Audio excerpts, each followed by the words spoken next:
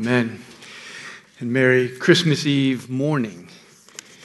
We gather every year at this time and we tell the same old story. The story of Jesus in his birth, the story of Jesus in his blood.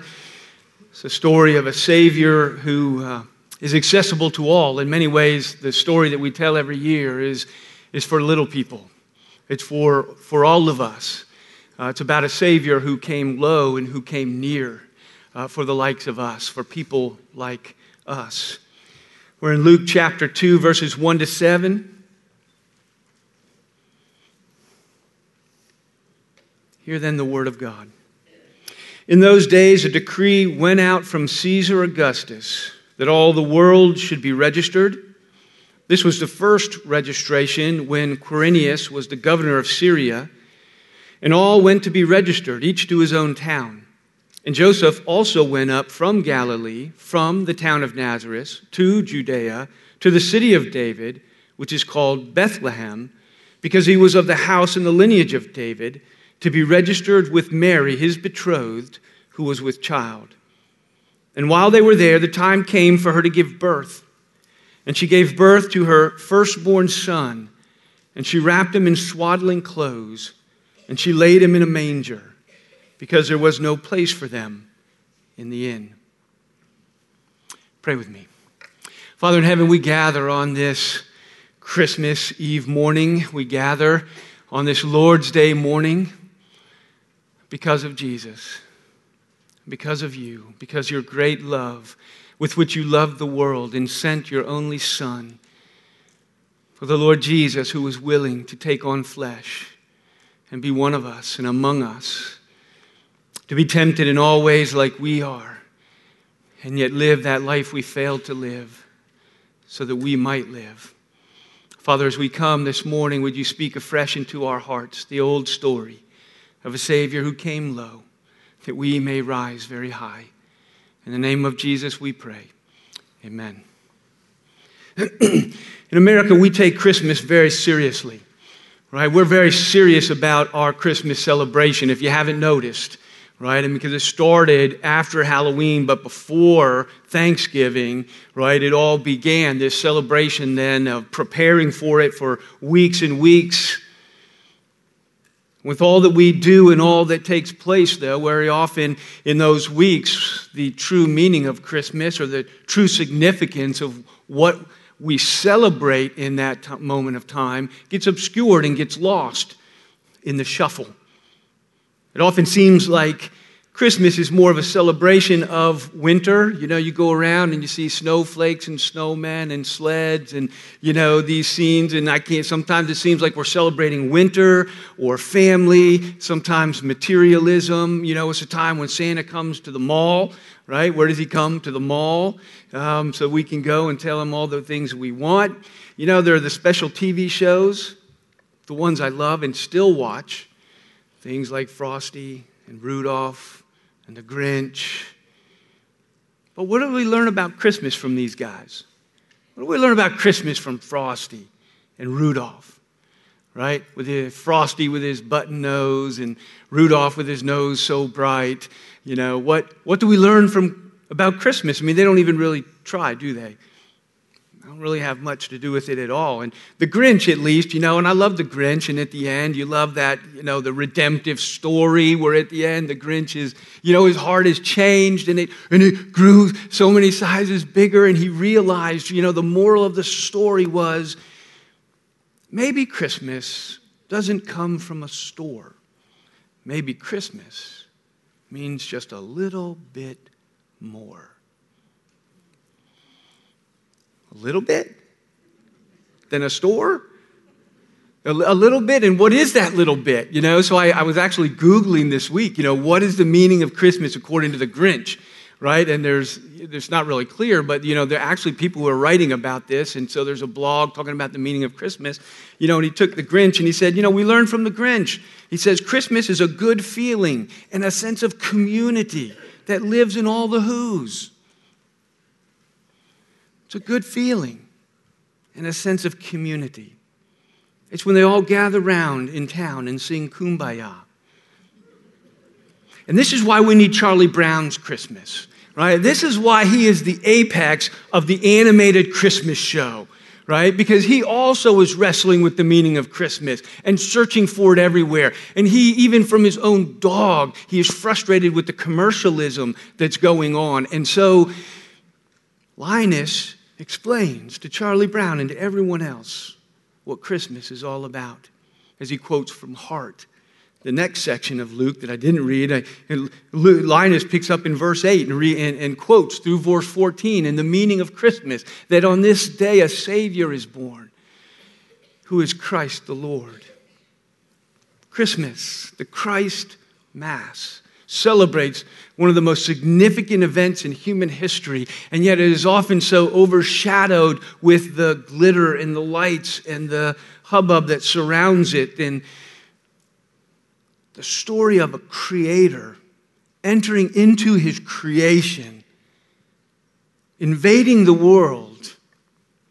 Colossians 2:9, in Jesus the whole fullness of deity dwells bodily. The whole fullness of the deity dwelled in the body of baby Jesus, so to speak, the unity of humanity and divinity in a person on a mission.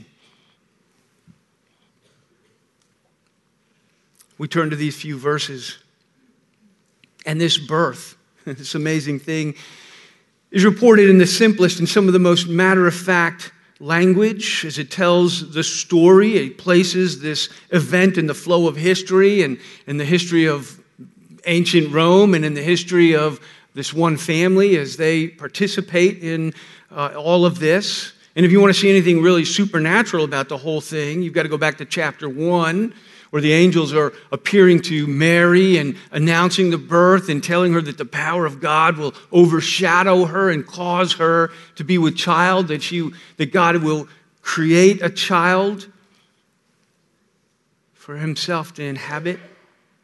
Or in the next passage that Linus quotes, and the angelic host shows to announce the birth of this one.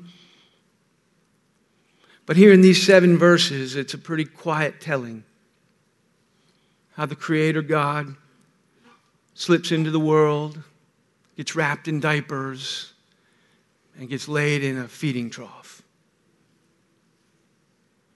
We have a simple description of the birth. In those days, a decree went out from Caesar Augustus that all the world should be registered. This was the first registration when Quirinius was the governor.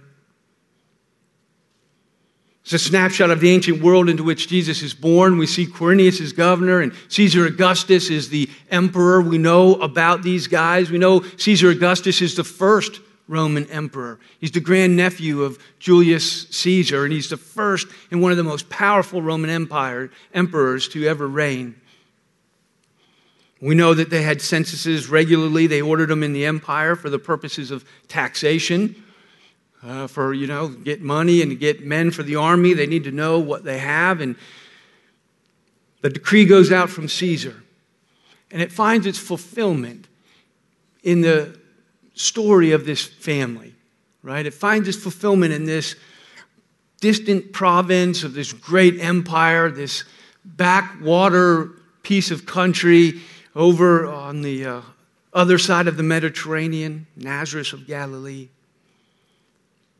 A man named Joseph, man of royal blood, right? A man who is descended from the greatest king of Israel, the son of David. But all of that is obscured in history at this point. Even though he's of royal blood, we don't get the sense that Joseph is really much of anybody, right? He's a carpenter and not a known person, not a celebrity. He's a man of royal blood, but a nobody. And he's engaged to be married to a young woman who's pregnant, who's great with child, even.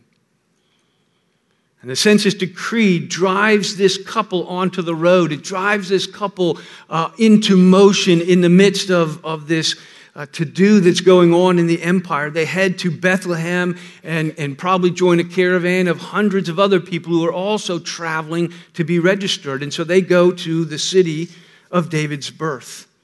The city of David. It's not the city of David where he reigned. As Greg was telling us a couple of weeks ago, normally Jerusalem is the city of David, the seat of his power and his reign and his kingdom.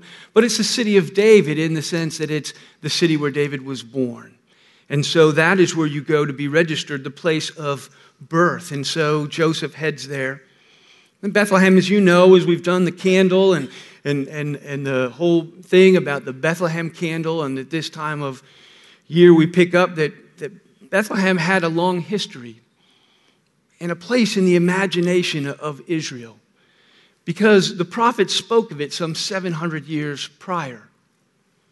We know from Micah chapter 5, verses 2 to 5. He says, "You, O Bethlehem Ephratah, you who are too little to be among the clans of Judah, from you shall come forth for me one who is to be the ruler in Israel, whose origin is from old, from ancient days, and he shall stand and shepherd his flock in the strength of Yahweh, in the majesty of the name of Yahweh his God, and they shall dwell secure, for now he shall be great, even to the ends of the earth."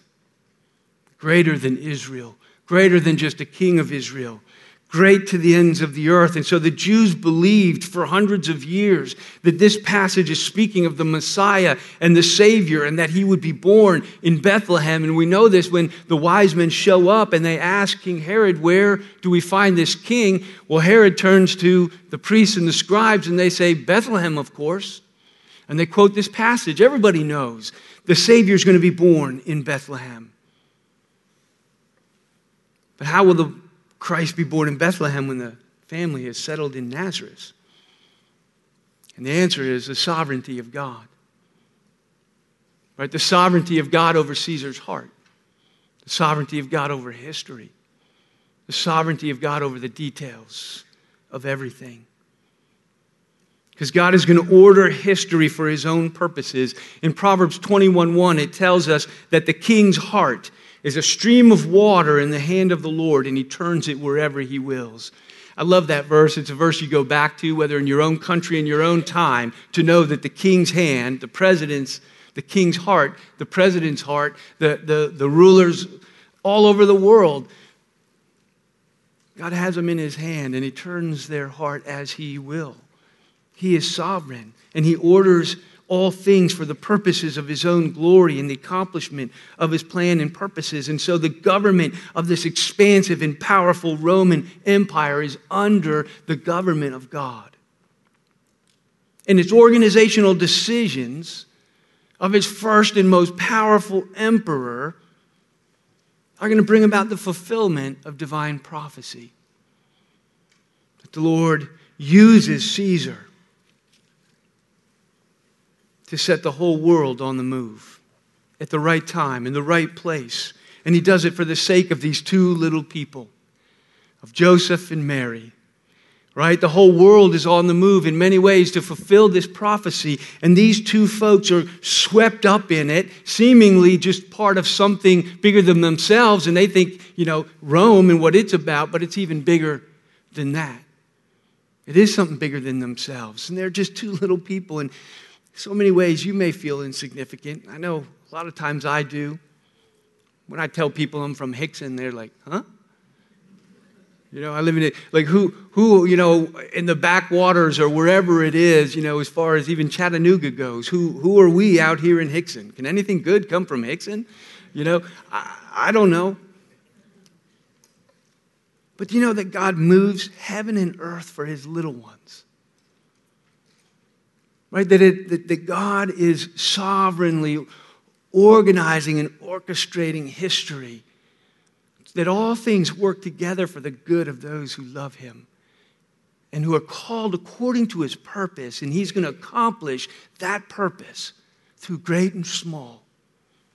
Piper puts it this way: all the mammoth political forces and all the giant industrial complexes, without their even knowing it, are being guided by God, not for their own sake, but for the sake of God's little people.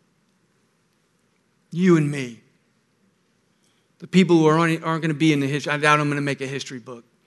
Right? I don't know, I don't know what kind of for people like us.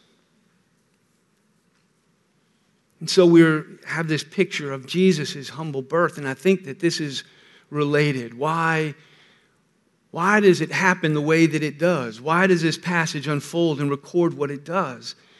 With the ancient world astir, in verses 3 to 5, it says, all went to be registered, each one to his own town. And Joseph went from Galilee, from the town of Nazareth, to Judea, to the city of David, which is called Bethlehem, because he was of the house and lineage of David. And he went to be registered with Mary, his betrothed, and she is with child. And while they're there, she gives birth. The whole ancient world then is astir. And they thought of the Roman Empire as the whole world. Often when you read in the scripture and they talk about the whole world, they usually mean the Roman Empire, within the bounds there. And so literally for them, their whole world is astir, and people are up and moving and crisscrossing.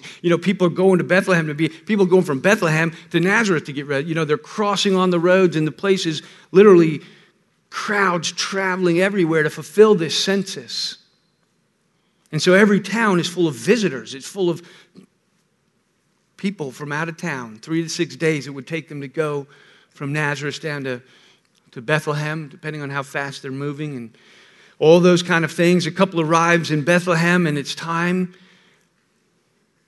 with 1,000 others to get registered. But while they're there, Mary's time comes. Verse 6, it says, while they're there, the time came for her to give birth.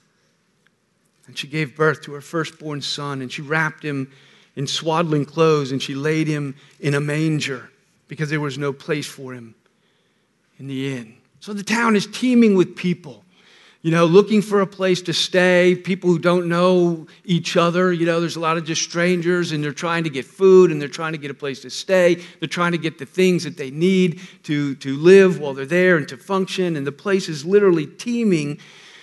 Everybody's distant relatives are in town, so the house is full. Everybody's rooms are packed out. There's no place, it says, for them. The last phrase there was no place for them in the inn.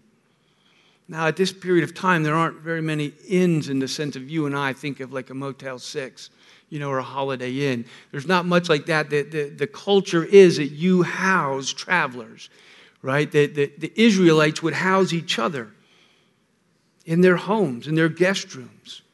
And what it's telling us is that all the houses are full. There are no more guest rooms. There are no more empty rooms to be had in town. And the passage really doesn't tell us where Jesus is born, does it? Right? It says there's no room for them in the inns. And so she has her baby, and she wraps him in diapers and swaddling clothes, and she lays him in an animal's food trough.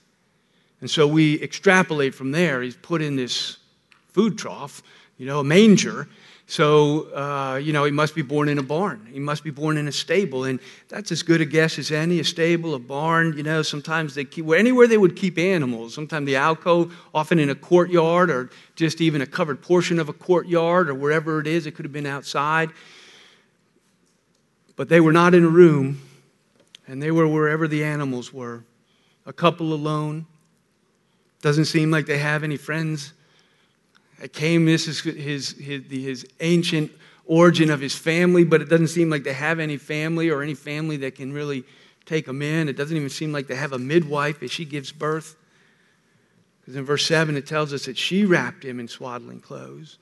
There's nobody there attending, and then handing over. She's engaged. Here is this couple by themselves having a baby in a barn. A picture of poverty, of isolation, of obscurity, of humility. The low circumstances under which this birth takes place. In many ways, it's a night like any other. The sounds of the crowded village, the world going about Caesar's business as this couple in a barn, and God anonymously slips into the world. And he's laid into an animal's feeding trough. And as we think about this picture, and often, hopefully, we do get the contrast between the conditions of his birth and the contrast between the conditions and the glory of the one who is being born. And the contrast could not be greater. It cannot be exaggerated in terms of the distance between the two. There's no fanfare. There's no celebration. There's no welcoming party. There are no baby showers.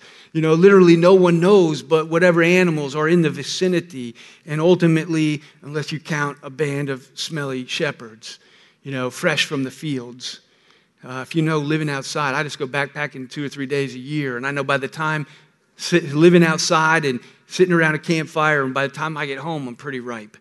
Right? I mean, it's only been like 3 days, but, first thing she does is take your clothes off right here and get in the shower, because, so these guys show up. These are the ones that come.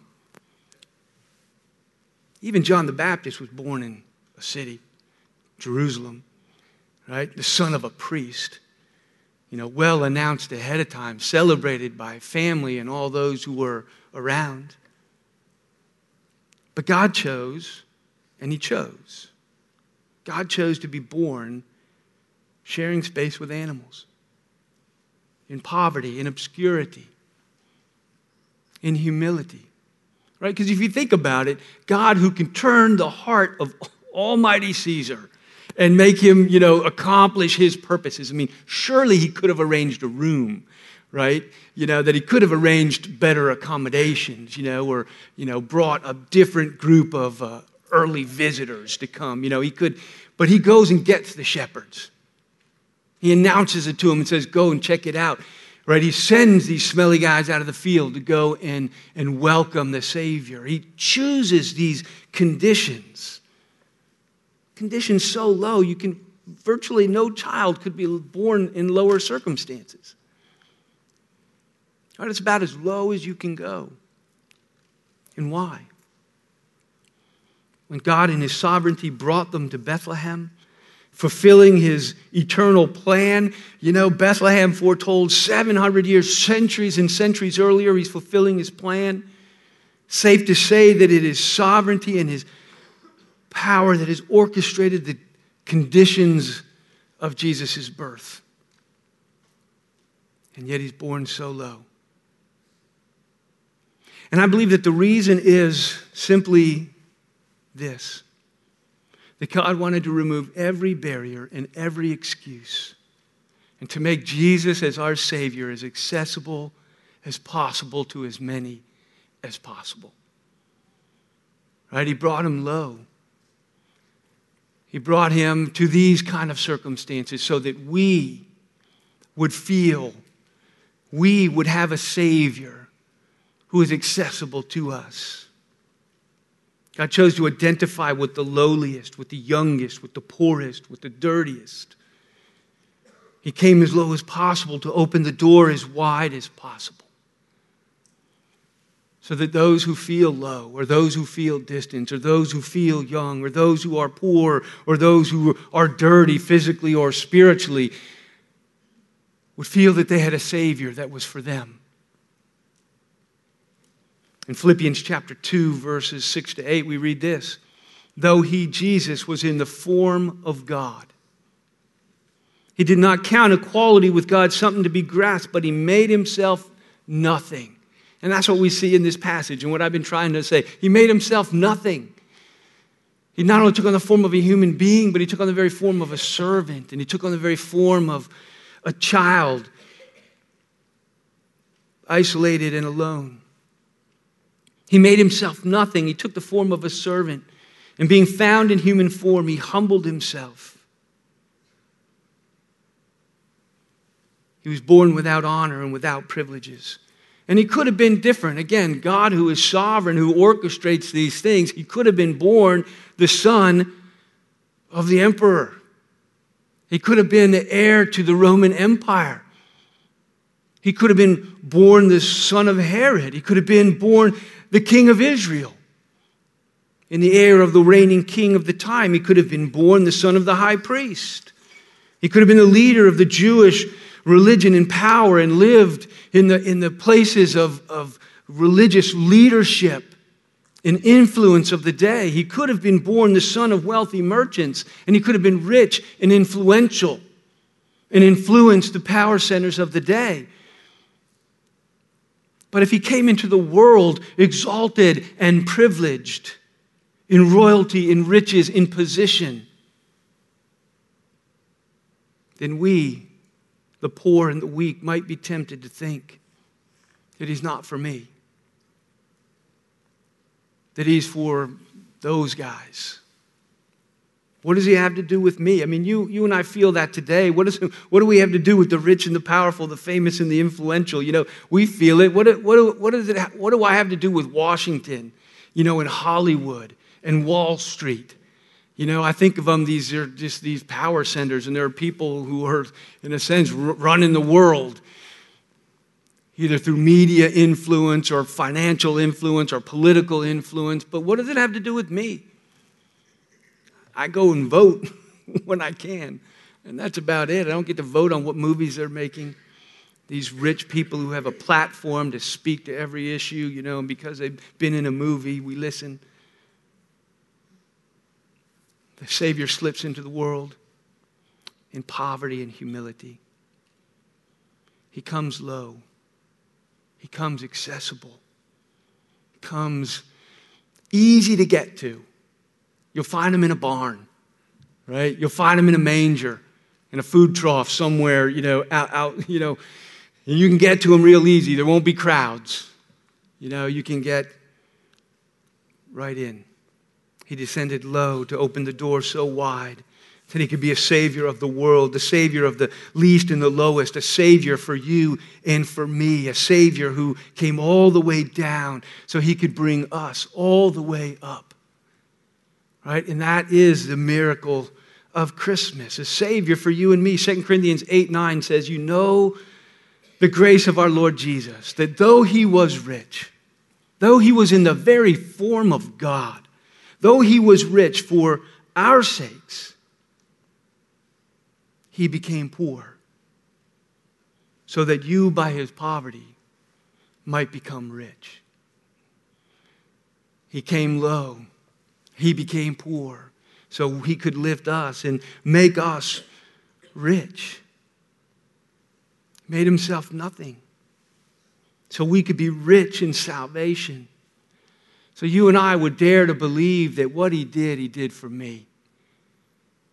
That what he did for the likes of you and me. However obscure we are, however humble our situation is, however unknown, however a nobody, however we may feel in those moments. He did not come for the stockbrokers and the power brokers, the popes and the priests and the politicians, or at least not just for them. Jesus says in Matthew 9:13, he said, I came not to call the righteous, but sinners. I came not to call those who think there's something in this world.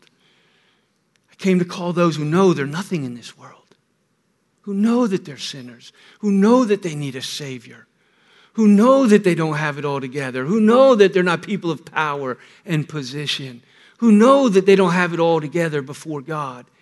Those who think they have it all together before him are the ones who will never go and embrace this humble Savior. Born in squalor and obscurity on that Christmas morning, lived and died a man for us, lived a perfect life of obedience to the Father, the life that you and I failed to live, so that he could die the death that we deserve to die, dying on the cross to pay the penalty of your sin, the least and the lowest of us, your sin, my sin, in his own body on the cross, so that the least of us would feel free and feel open to put our faith and our trust in him. That what he did for me. That he was born like that for me. That he lived like that for me. That he died that death for me. John 1:12. And whatever your excuse, and that's what I'm going after this morning, whatever your excuse that keeps you at a distance, you know, whatever it is in your mind and your heart, that barrier that maybe holds you back. Jesus went to great lengths to remove all such barriers to come as close and as low to you as possible so that you would be without excuse. That he is there for you, if you will but put your trust in him. John 1:12 says, to all who did receive him, to all who believed in his name, to all, to the least and the lowest, to anyone, wherever you are and whatever you have done, to all who would receive him, who would believe in his name, he gave the right to become the children of God. He was born a child so that you could become a child of God. You could become a child of God. He became poor so you could be rich. This Christmas, will you believe? And will you receive? And will you put your faith and trust in him? And will you really celebrate Christmas by going to this accessible Savior? By coming to him in both worship and in your need, as you remember if you were here last week, in terms of the one who is got a throne of grace and who is sympathetic and who has loved us to the uttermost, that we might be saved to the uttermost. Will you go to him, trust him, and give yourself to him afresh? Pray with me. Father in heaven, we thank you that you did not leave us as you found us. We thank you that while we were wallowing in the dirt and the grime, not only of this world, but of our own sin, that you came low, that you were willing to not only be one of us, but that you were willing to empty yourself and take the very form of a man, the form of a servant, humble even unto death for us. Father, help us to cut through the glitter. Help us to cut through all that distracts from the knowledge that this is Christmas. Behold, in Bethlehem a Savior has been born, and he is Christ the Lord, the Savior of us all. In Jesus' name we pray. Amen.